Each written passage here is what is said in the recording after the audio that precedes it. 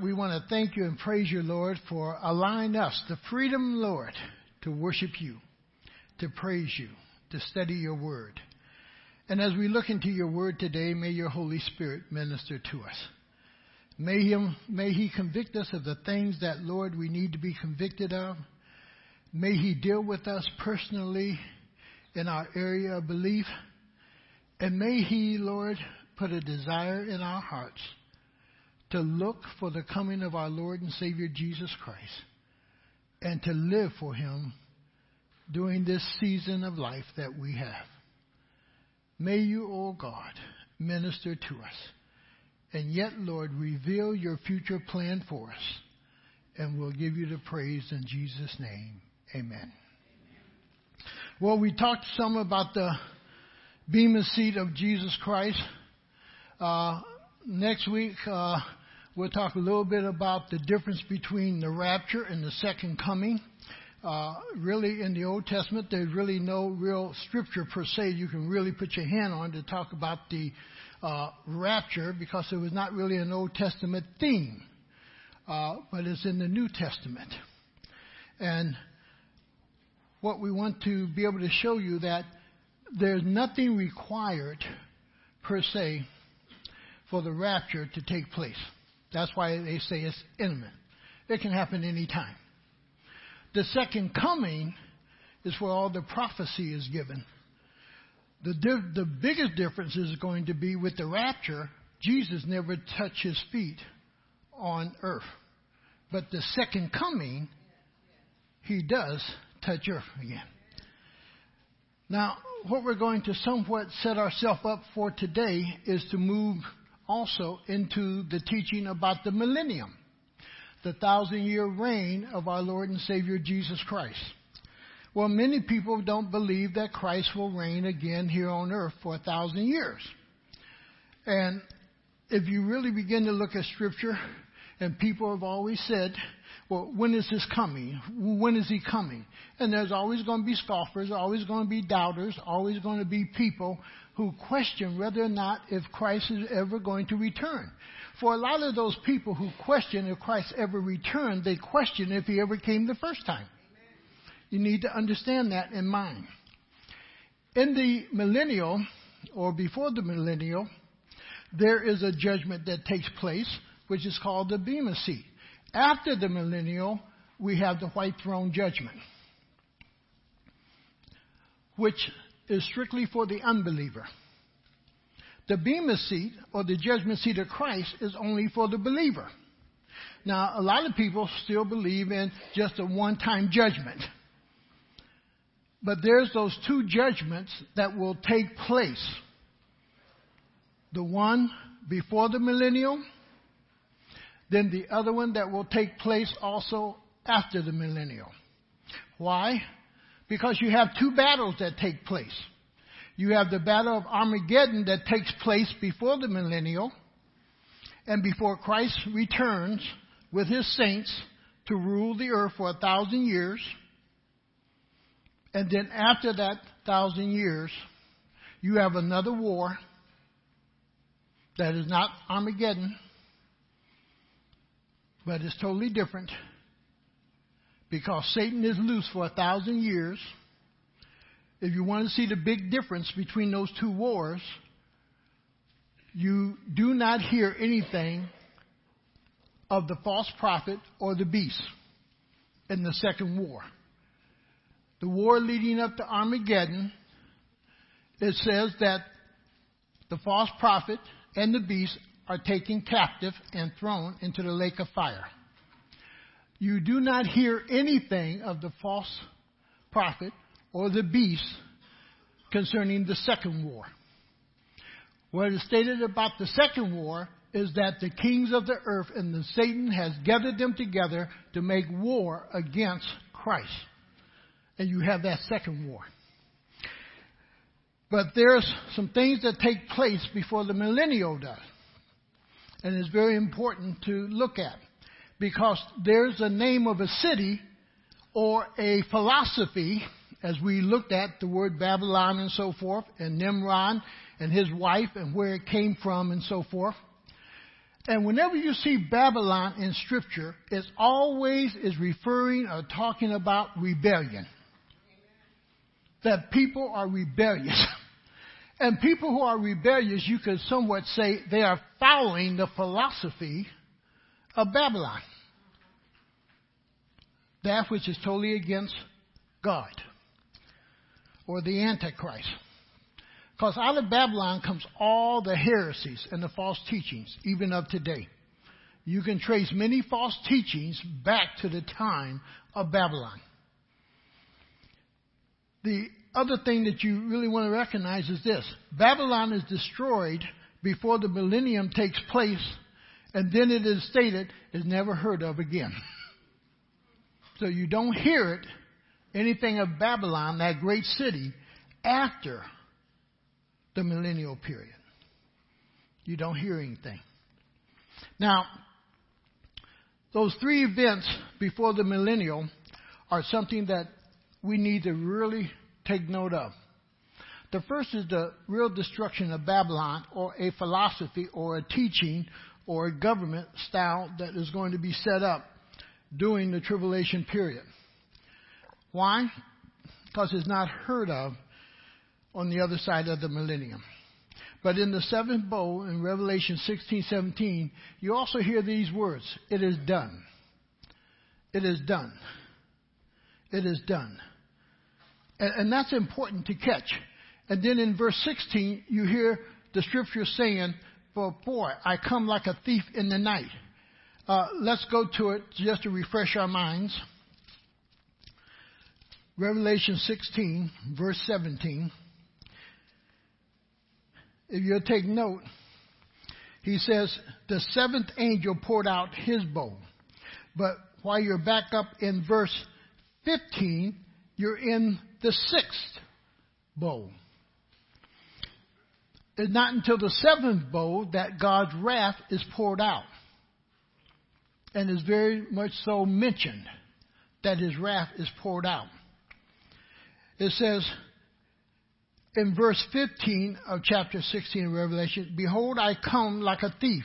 Blessed is he who stays awake and keeps his clothes with him, so that he may not go naked and be shamefully exposed." And we took those three parts of that verse and we broke it down 2 weeks ago.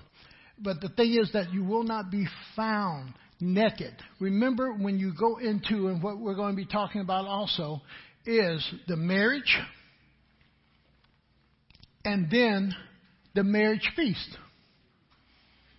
There is a marriage that takes place in heaven, and there's a purpose for that marriage that takes place.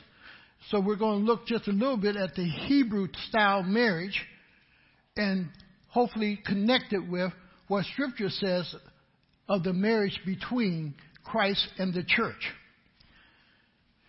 But he says, boy, "Behold, I come like a thief." And he says that as far back into Revelation chapter 16. And then in 17, the seventh angel poured out his bowl into the air. And out of the temple came a loud voice from the throne saying, "It is done." And when he says it is done, the kingdoms of this world have become the kingdoms of our God. Babylon is now destroyed. Everything has now taken place. It is finished, in a sense. He is stating it beforehand. It is done, because when you go into chapter 18 and 19, with 17, 18, and 19, you're going to see the fall of Babylon, that great city. You begin to see how God dismantled it.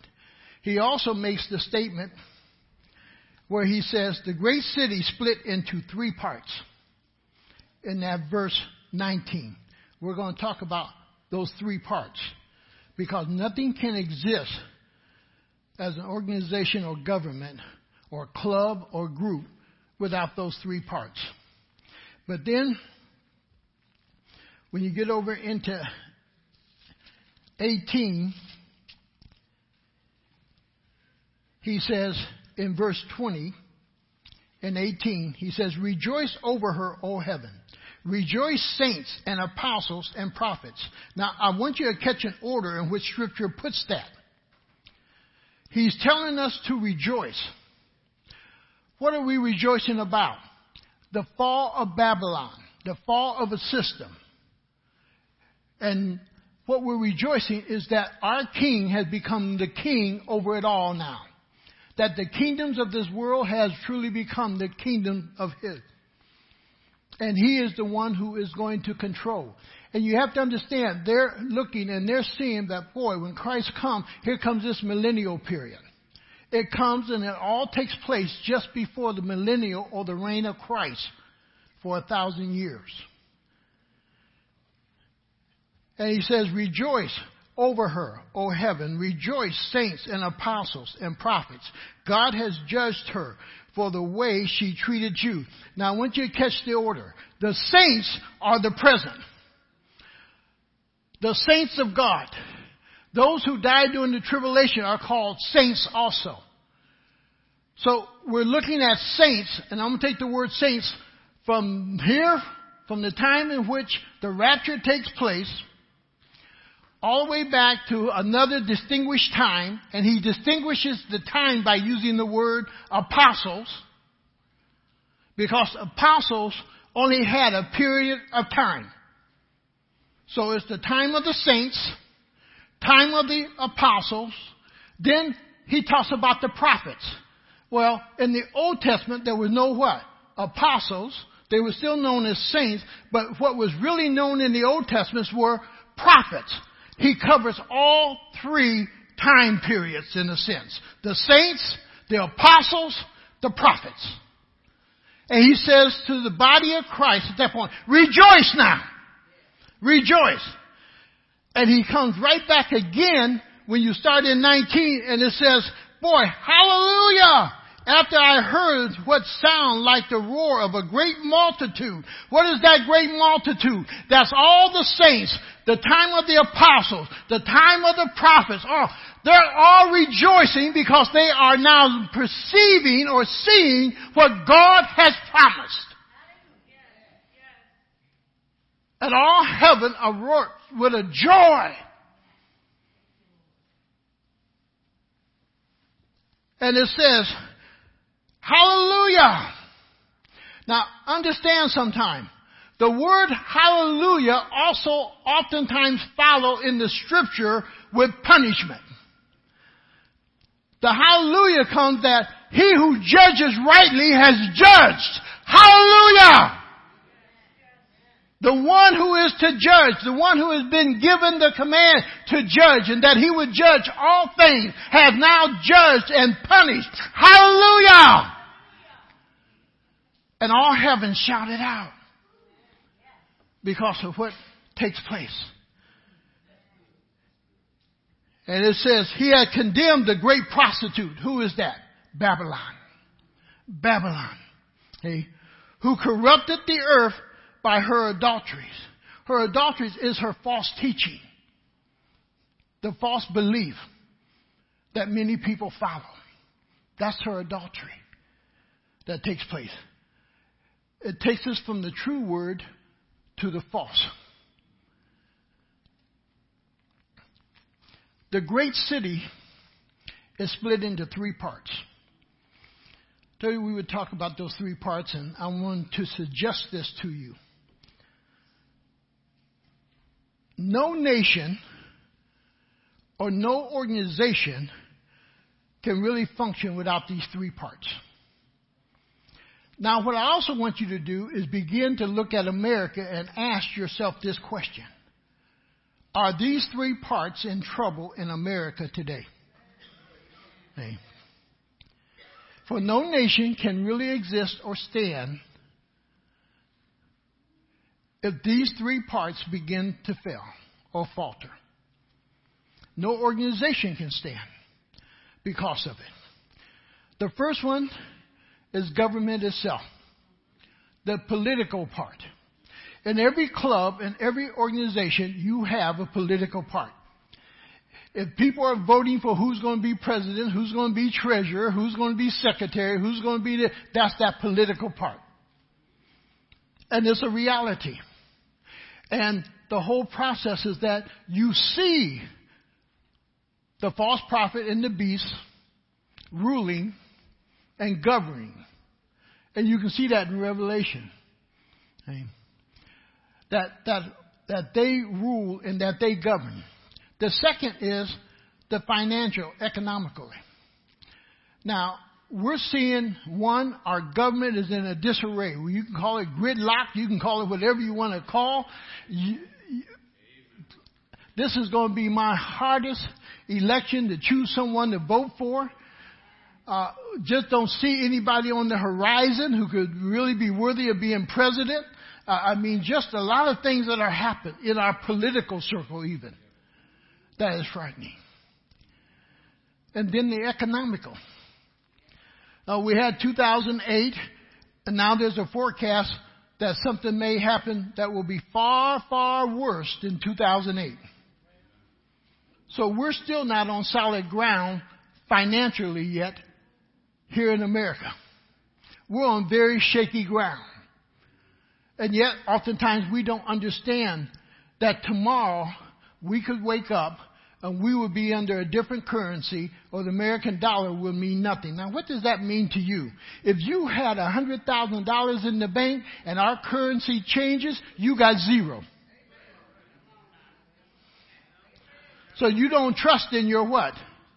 In your money. Hey. I never understood that until the banker came here, because we were applying for a loan and everything to move forward with the other building and so forth. And the first mayor came and said, at this point, we're not doing any more loans for construction or anything because the dollar is so weak, and if it fails, everything goes to zero. And we have to start over. So our political area is in trouble. Our financial area is in trouble. And Babylon, it said it was split into 3 areas. I believe these are 2 of them. The third one is, the religion. What you worship. And you go back into the financial, you couldn't buy or sell without what? The mark. The control of it. And everybody was forced, in a sense, to worship who? The image. Where your religion gets distorted. If you look at any civilized or any tribal people or anything, you'll find these 3 things. The political, the economical, the religion. They're always, in a sense, tied together. Now, don't think atheist or a country that doesn't believe is not a religion. Atheism is a religion.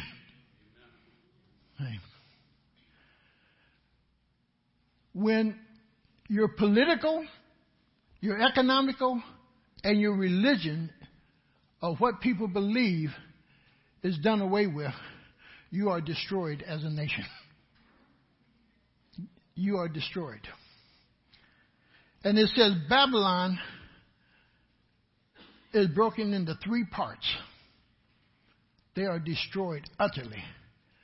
The ruling class, the rulers, the false prophet and the beast, the economics, and the so-called religion that they had.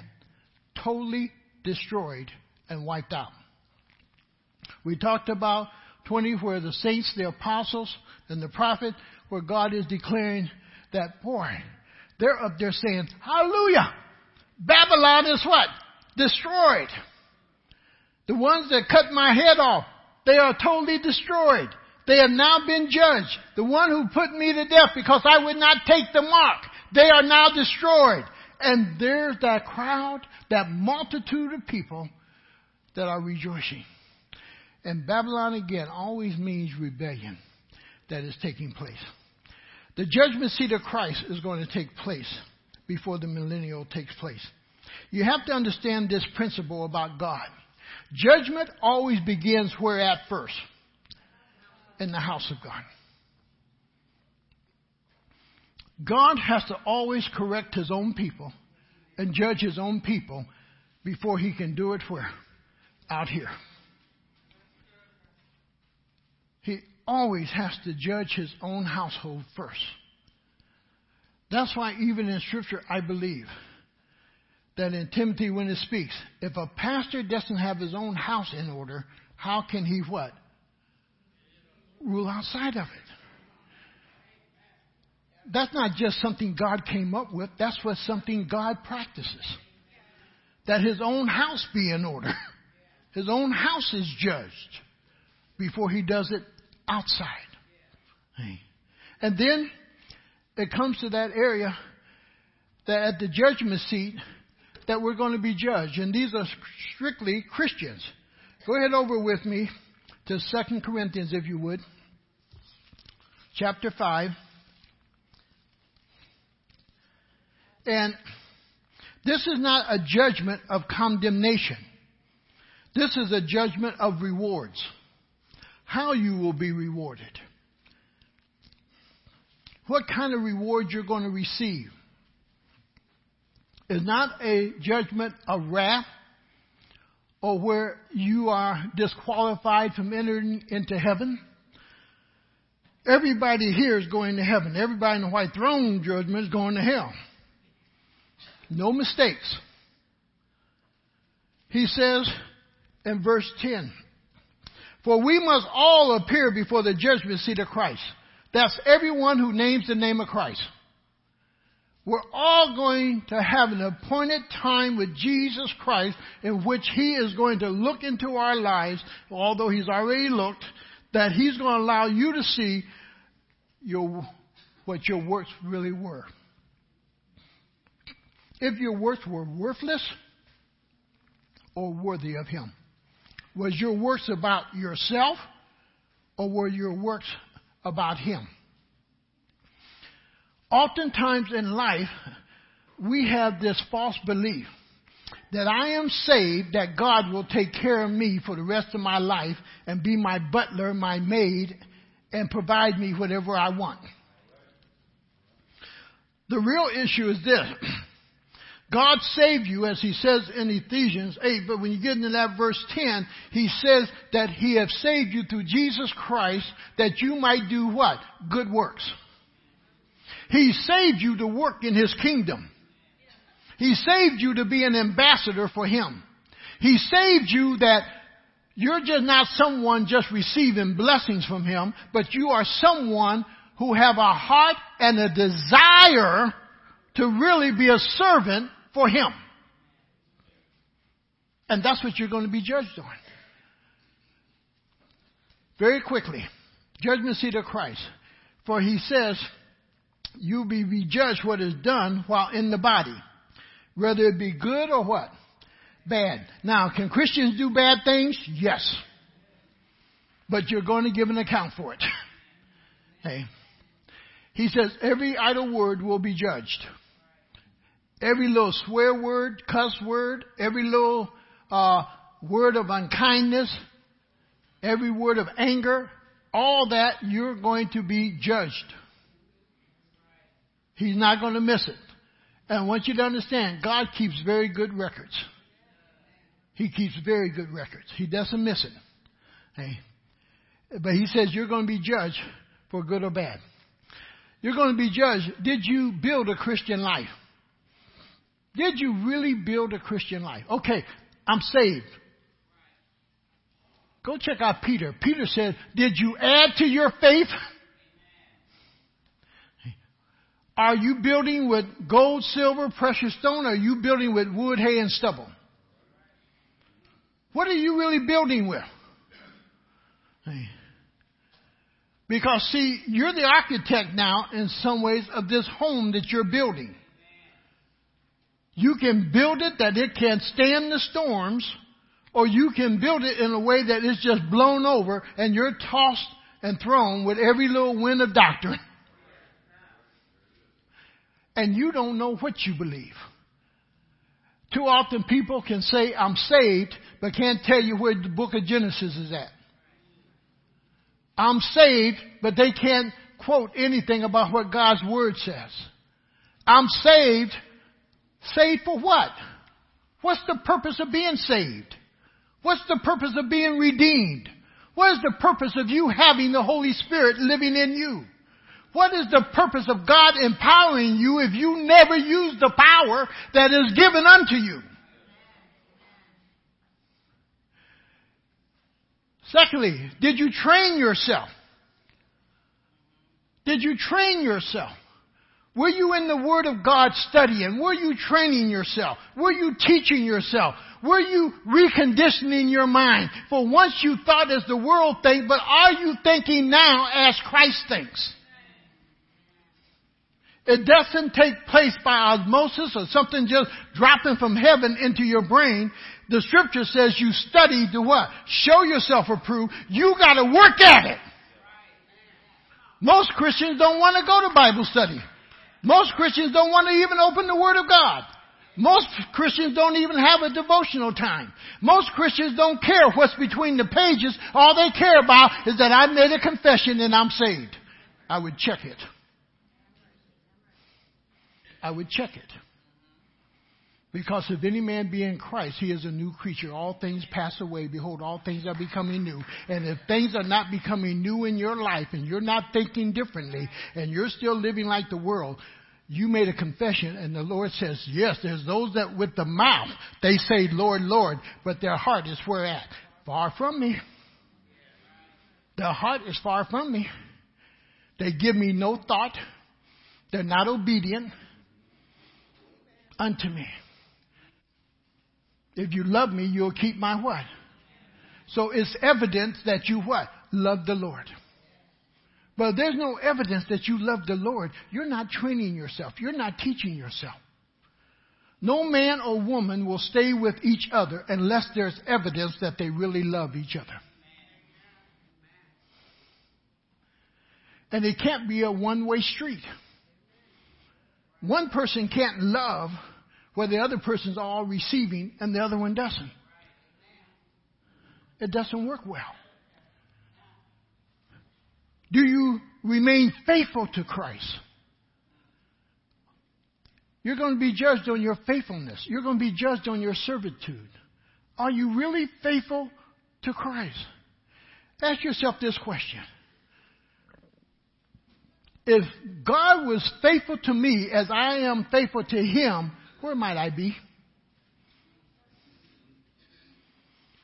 The scriptures declare that He is faithful. But we are so unfaithful. That's even Pastor Brown. I have a lot of slip-ups in my life. But I thank God that His promise is that He's going to work with me continuously. And He's still working in my life to bring me to that point of faithfulness to Him. And you have to begin to learn how to practice being faithful to the Lord. That's something you have to strive for. You have to work at. Okay? It's not done by trickery. That if you come to church, we give you $50. If you come to church, we're going to feed you exactly what you want to eat. If you come to church, everything is favorable. No. You train yourself by coming into the body of Christ. Why? Because Scripture says iron does what? Sharpen iron. We sharpen each other. We prepare each other. We encourage each other to keep looking for the blessed hope. We encourage each other that our work is not in vain. We're here to encourage each other. We build each other up. We esteem each other. And the question is,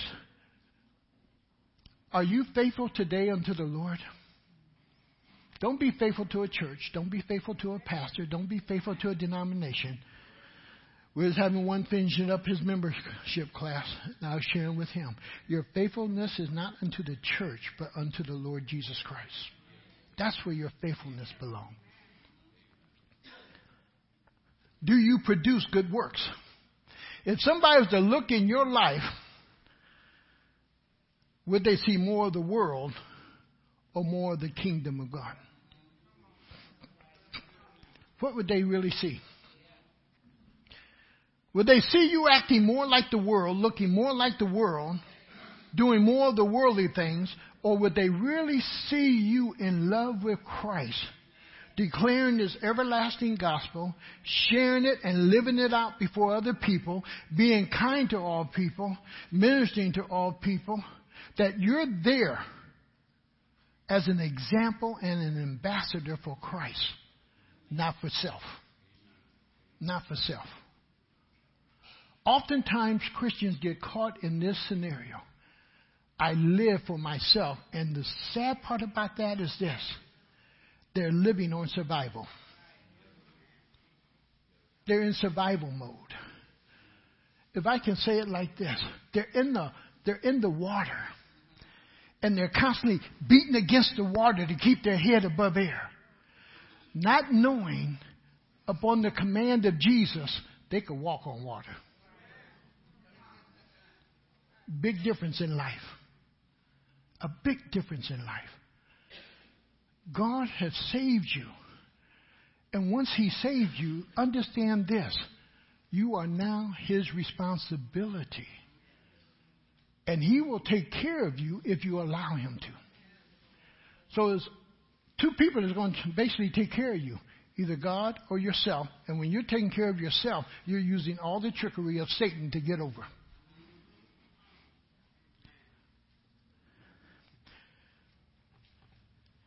Is your heart in the work? Is your heart really in the work? For what you do for the Lord, do you do it joyfully? Or do you somehow figure, if I serve God, I'm going to suffer? If I serve God, I'm going to miss something. If I serve God, I'm not going to be as happy as the people out here in the world that's partying.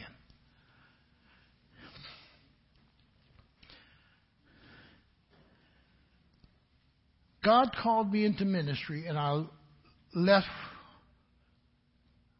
a very good paying job at Chrysler. It took years for me to begin to be paid what I was making at Chrysler when I left.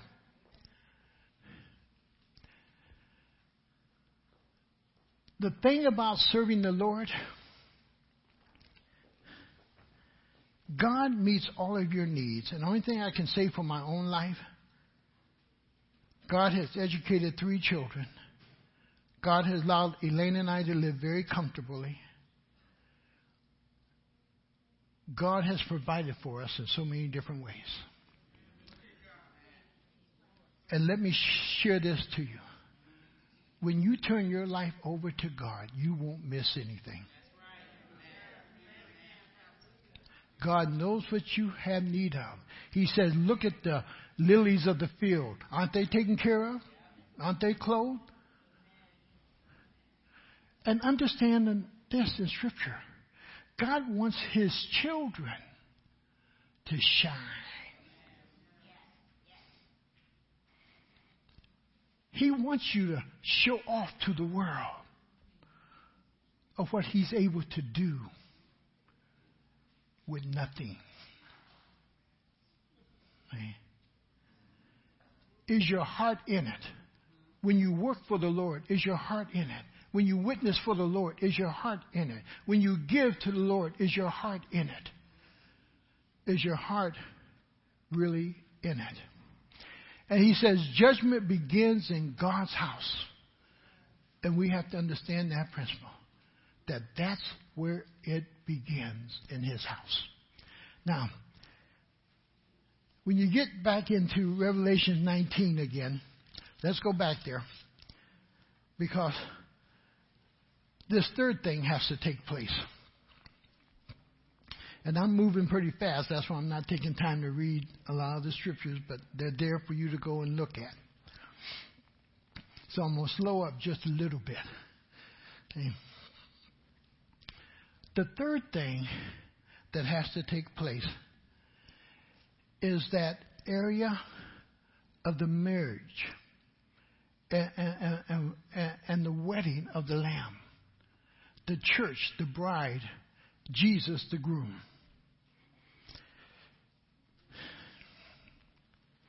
I'm going to walk through this just a little bit slower. Because what I want you to catch is this. Is what Satan has robbed from a society or from people. Everywhere. The marriage is an example of Jesus Christ and His church. All the way through. All the way through. Man and Satan has totally destroyed, in a sense, that institution, or people's thinking of that institution.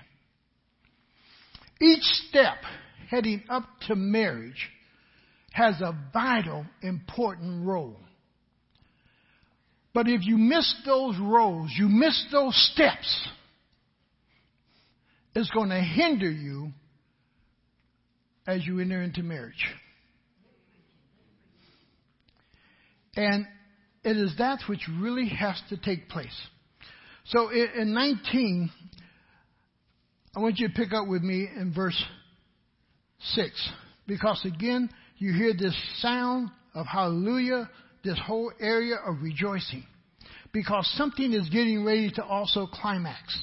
He says, then I heard what sounded like a great multitude, like the roar of rushing waters, and like loud peals of thunder shouting, hallelujah, for the Lord God Almighty reigns. Let us rejoice and be glad and give him glory. Here's the reason. For the wedding of the Lamb has come. The wedding of the Lamb has come. Here's that build-up part to the marriage, where the wedding takes place. The wedding is not marriage, and marriage is not wedding. Wedding leads you where at? Into marriage. It's a step in which you take going into marriage. But the wedding itself is not the marriage. It's the ceremony of joining what? Two people together. And what's going to be joined at this wedding is Jesus Christ and the church. Jesus Christ and his saints. They're going to be merged now together for eternity. The wedding has taken place. He is the groom. And the church is always spoken of as the what? As the bride. If you have a groom and if you have a bride, supposedly one day you're looking for what? A marriage to take place or a wedding to take place, which will consummate itself in a marriage.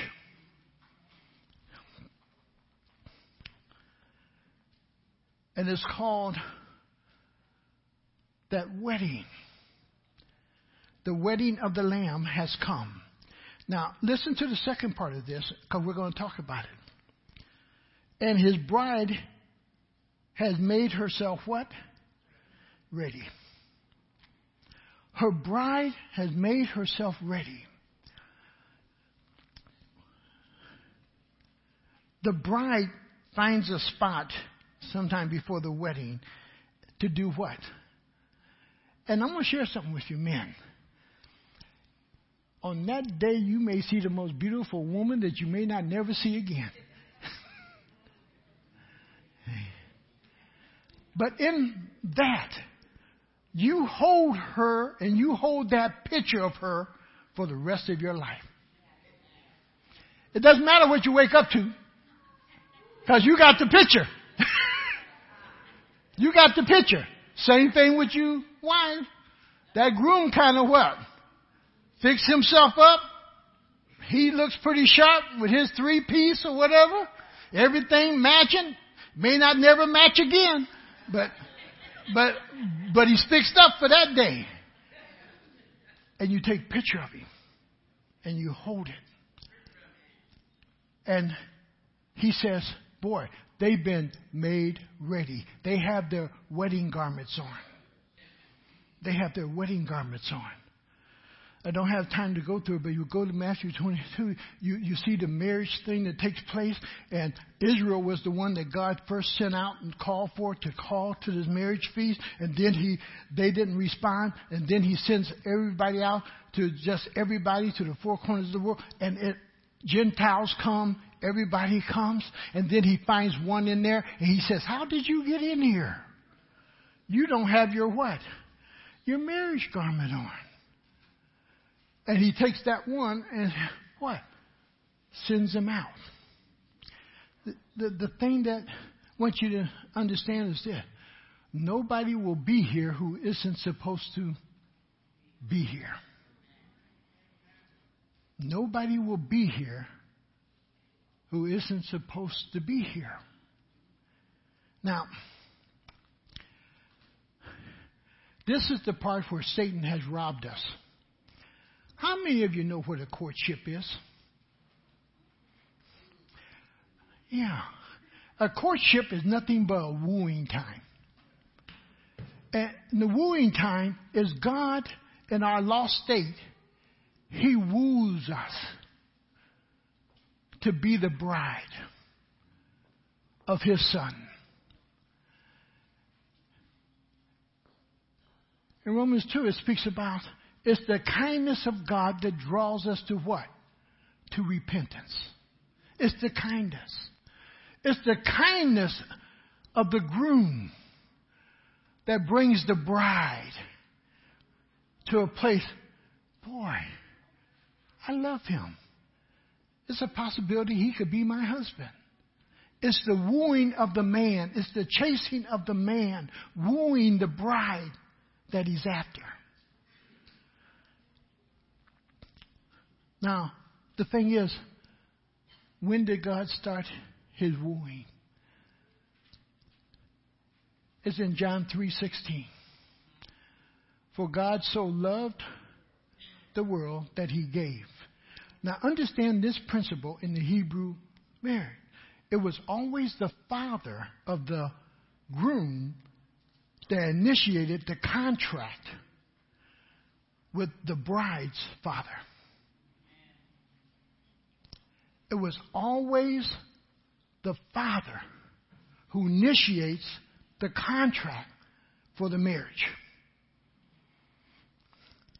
And God initiates that contract of the marriage of the church and of His Son in John 3:16 because He gave. Because in that contract, the Father is setting forth a pledge of His Son to love that man's daughter. And that He gives His Son. And some of the studies on this said a lot of these contracts was drawn up even before the children were born. How would you like to marry somebody that you never saw? Somebody you never met? I used to think that was totally impossible. Until I met a man by the name of Uchi, who went to Liberty University. He was from Africa. And Uchi had to work 2 years, was it, Tyler, just to buy all her family a gift? 2.5 years. Because he had to buy all of his bride's family, uncles, sisters, everybody in the family, he had to buy them all a gift before he could marry his wife. He only saw his wife once. And that's when they were around 3 or 4 years old, when the contract was signed. And I asked Uchi, I said, Uchi, how can you marry somebody you don't know? And he came back with this answer. My father's always done good to me, and I trust him even in the selection of my wife that he's going to do good to me. Just think if our young ladies in our society today would have that. That my father has always done good to me. Or even the young man, my father's always done good. That can say, this is the one I think you should be married to. This is the one I've entered into a contract with. No. But we've all gotten way off the thing. So we move from this thing of courtship, of wooing somebody that we're going to marry. But yet God wooed us unto Himself. He entered the contract and He wooed us unto Himself. Then comes the whole issue of engagement or the dowry payment that takes place. And the dowry payment is the Holy Spirit that He gives to guarantee what He says He's going to do, He's going to do. It's a pledge that's made up front that you're going to be married to my son. And He gives a down payment or the dowry of that through the gift of the Holy Spirit into our lives. That's that down payment that He gives. that we are guaranteed that one day we're going to be at a wedding and we're going to be joined together with Jesus Christ. Because of the guarantee He gives us in the person of the Holy Spirit.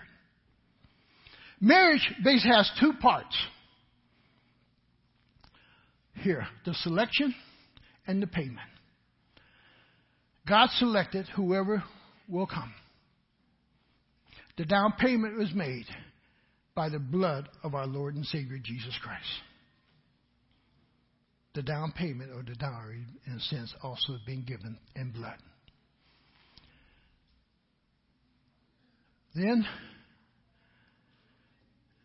at the proper time, the father would initiate the friends of the groom with the contract to go and fetch the bride and bring the bride to his house. Because under the Hebrew way of marriage, the marriage always took place at the father's house. Marriage always took place at the father's house.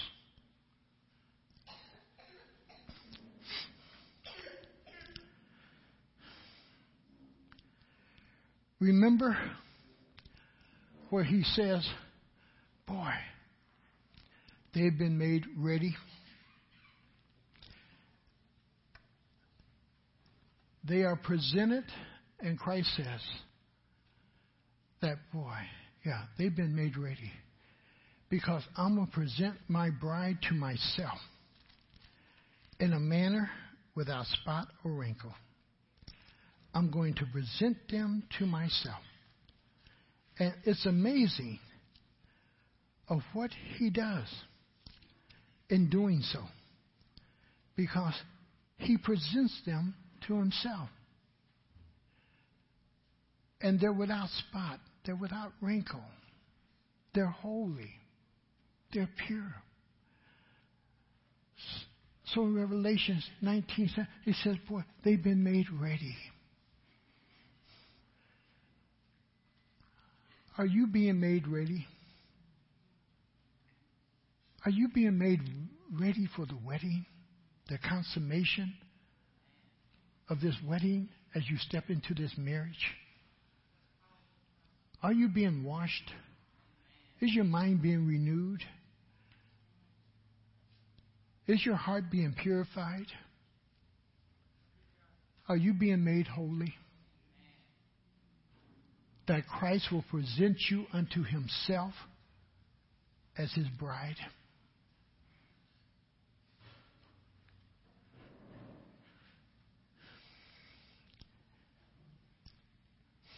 Go to Ephesians chapter 5. I want you to look at the preparation here.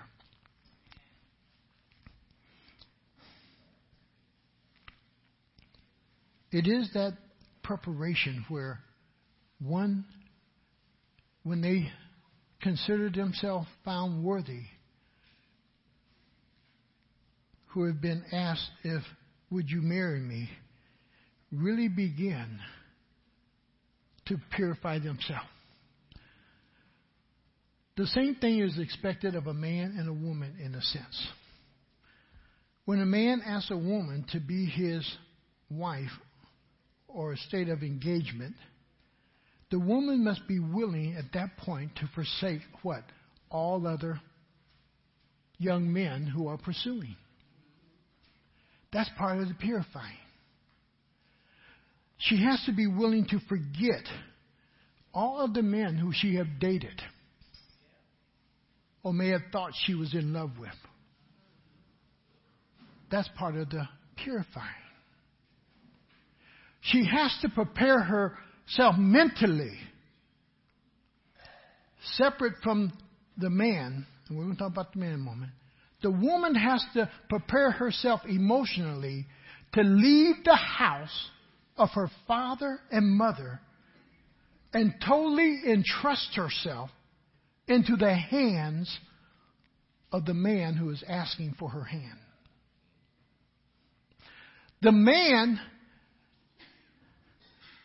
the scripture always points to him as somebody who will sleep with anything and everything. That has to say to himself, I am now committed to this one and no other. He has to begin to wash his mind and cleanse his mind. As he looks upon other women, they do not have the same charisma. They do not have the same amazement that when he looks upon his wife. He has to, and this is why in Israel with the Hebrew, the man was able to take time off work even to be able to go and prepare a place for what? For where he was going to bring his bride. Because at that point, he's going to take all responsibility of her. Men, never tell a woman this is a 50-50 deal because you won't find it in Scripture.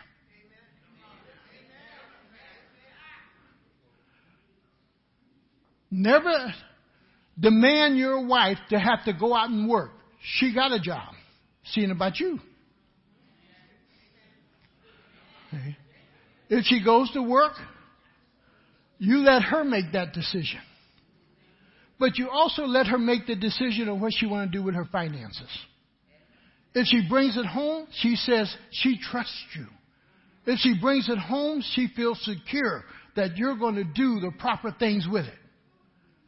But remember, you're the one who said you're going to be responsible for her, not her being responsible for you. And Satan has turned this thing around where women now are responsible for grown men and men can go out and play with no responsibility. And Christ, when he took me and bought me with a price, with his own precious blood, he became totally responsible of me as his bride. That he would wash me and cleanse me and renew me and love me. Get to that verse. Husbands, love your wife just as Christ loved the church and gave himself up for her. Did what? Gave. Giving himself up for her. Then it says in 26, to make her holy. He's doing something. He's making me holy. He's making me pure. He's making me clean. He's renewing my mind. Don't think Gus and Elaine Brown had it easy. We both contemplated divorce.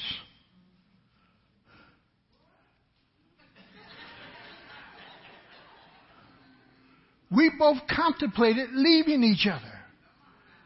Okay? Because one, I had the wrong idea of what a man was. My idea was that I bought me a new car every 2 years. I went out on Friday, Saturday night while she stayed home with the kids. I had a wrong warped picture of what a man was. Okay? And a lot of us can have the wrong picture of what a man is supposed to be. And if you really want to be a man, get a good picture of Christ and see him taking care of the church. And you will gain your manhood as you follow him. And he says, boy, the man makes her holy. Christ made her holy, cleansing her. Now, if she's being cleansed, that says there was some what? Some dirt there. You don't wash something unless it needs to be what? Washed. That Christ is washing us. Remember, we're the bride. He's cleansing us. He's washing us. He's preparing us to be used by him. Understand this principle. You don't use filth. When last time you sat down to a filthy table with some old dirty dishes ready to fix your meal and put it on it? How many of you like to fix your plate with the food left on there 3 days ago.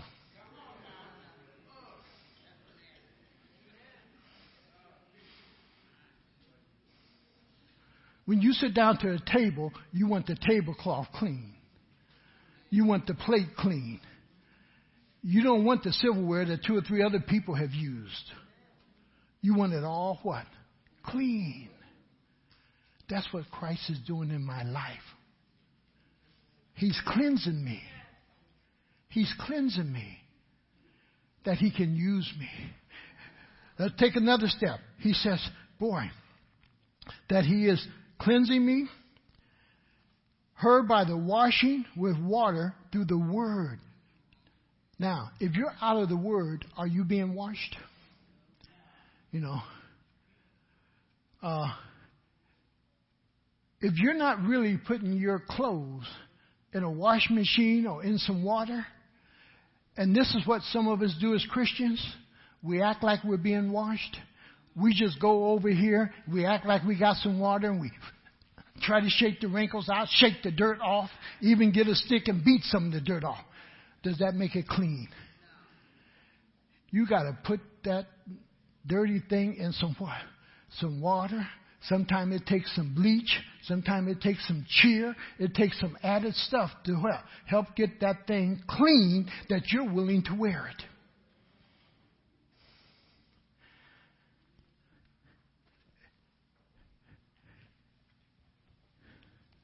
And he simply says,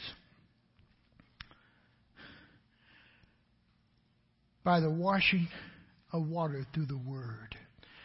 The more you're in the Word, the more you're going to wash yourself. The more you're in the Word, the more you're going to cleanse yourself. The more you're in the Word, you're going to purify yourself.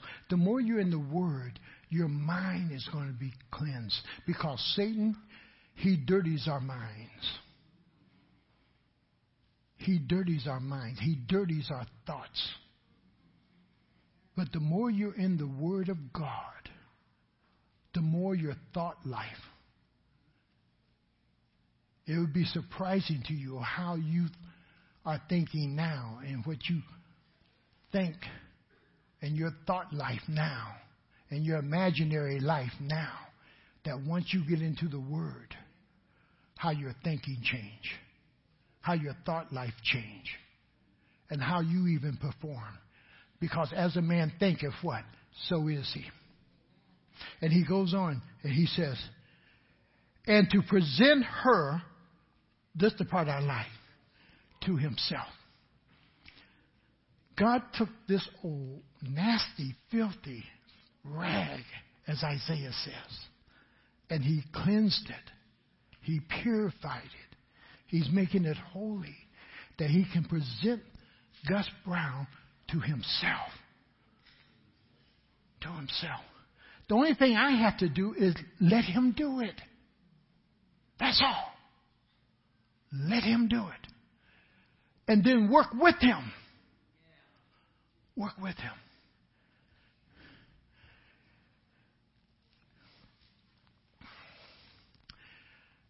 And at the proper time, as I said, the Father then, he sends the servant to fetch the bride.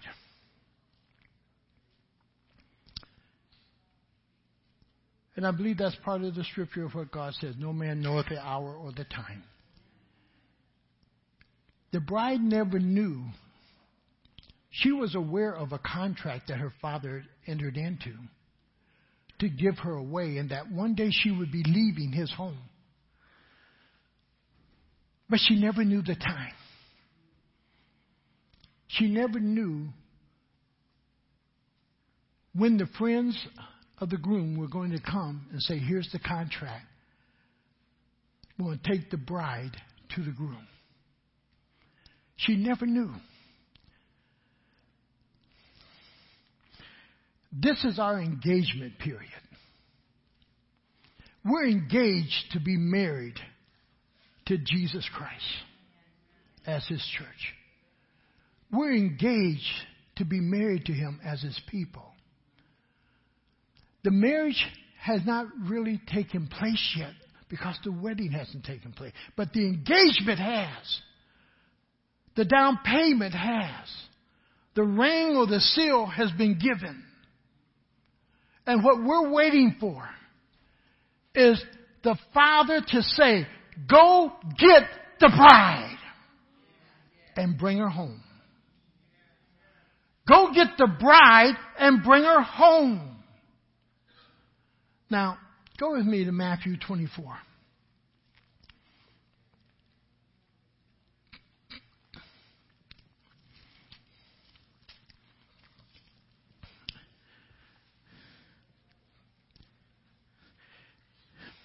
Verse 31. Only the Father knows the hour. Only the Father knows the time. And He will send the angels to bring us home for the wedding. It will be a trumpet sound. But how God does it, I really don't know. And I can read the scriptures that, yes, it's a trumpet sound of the archangel. And we're all caught up in a twinkling of an eye. It's God putting His sickle in and harvesting. There are different illustrations that God gives us. But what He is saying is this: I'm coming back for you. And when you read John 14, 1-3, it says, my Father has what? Many mansions. See? And Jesus said, I'm going to prepare a place for you. If I'm going to prepare a place for you, will not I return and receive you what? Unto myself. He's like that groom who has taken off, preparing a place for who? His bride.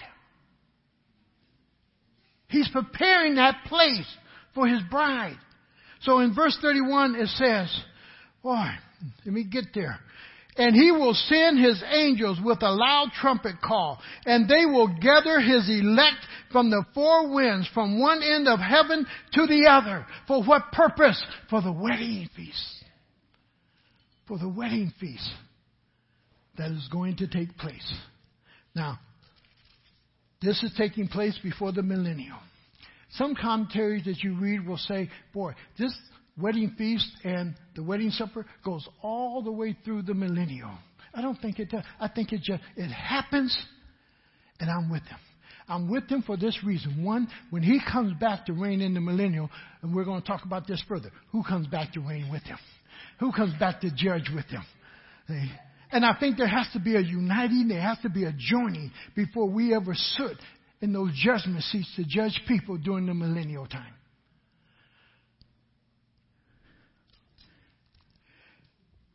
And he goes on and he says, boy, the union takes place where at? In heaven. Heaven is God's home. Heaven is Jesus' home. The bride is being brought where? To His home. For the wedding. For the wedding to take place. And then the celebration feast that takes place.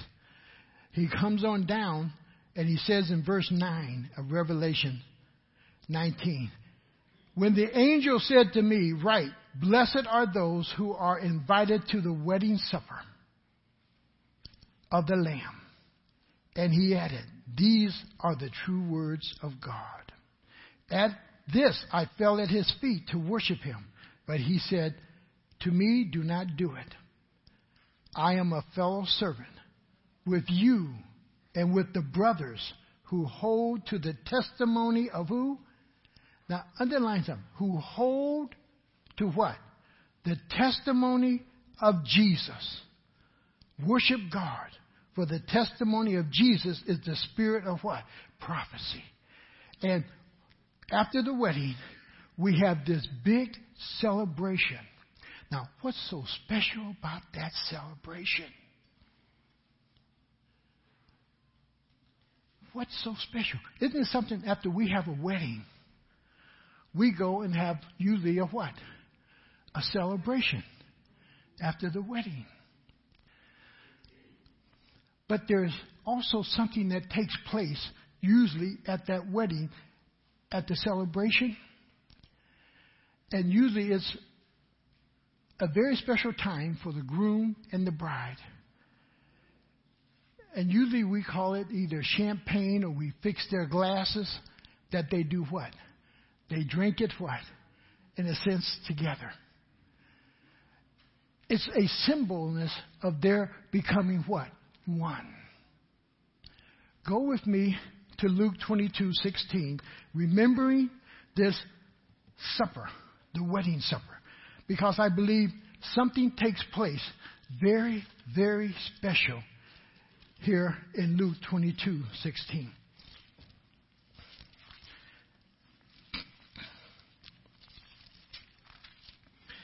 He says, he's having the Lord's Supper, as we're going to have here in a few moments. He says, after taking the cup, he gave thanks and said, take this and divide it among you. For I tell you, I will not drink again of the fruit of the vine until the kingdom of God comes. I think at this supper, at this time of celebration, we're going to drink with him. The wedding has taken place. The marriage now is enforced. The celebration takes place. And he drinks it anew with us.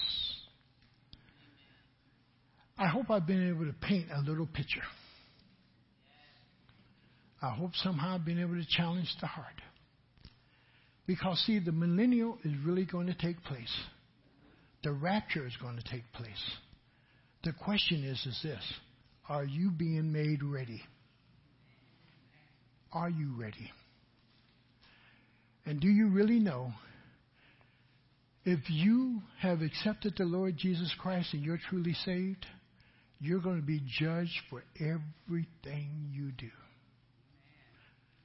I'm going to be judged as a father. I'm going to be judged as a husband. I'm going to be judged as an employer, an employee. I'm going to be judged on how I treat my neighbor. I'm going to be judged on how I treated my friends.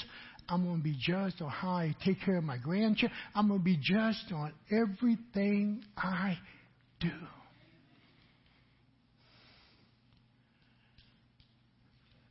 Why? Because in all those areas, God has made it possible for me to always do the right thing. Amen? Amen? Amen. Father, we thank you and praise you, Lord, for your loving kindness unto us. And we thank you for your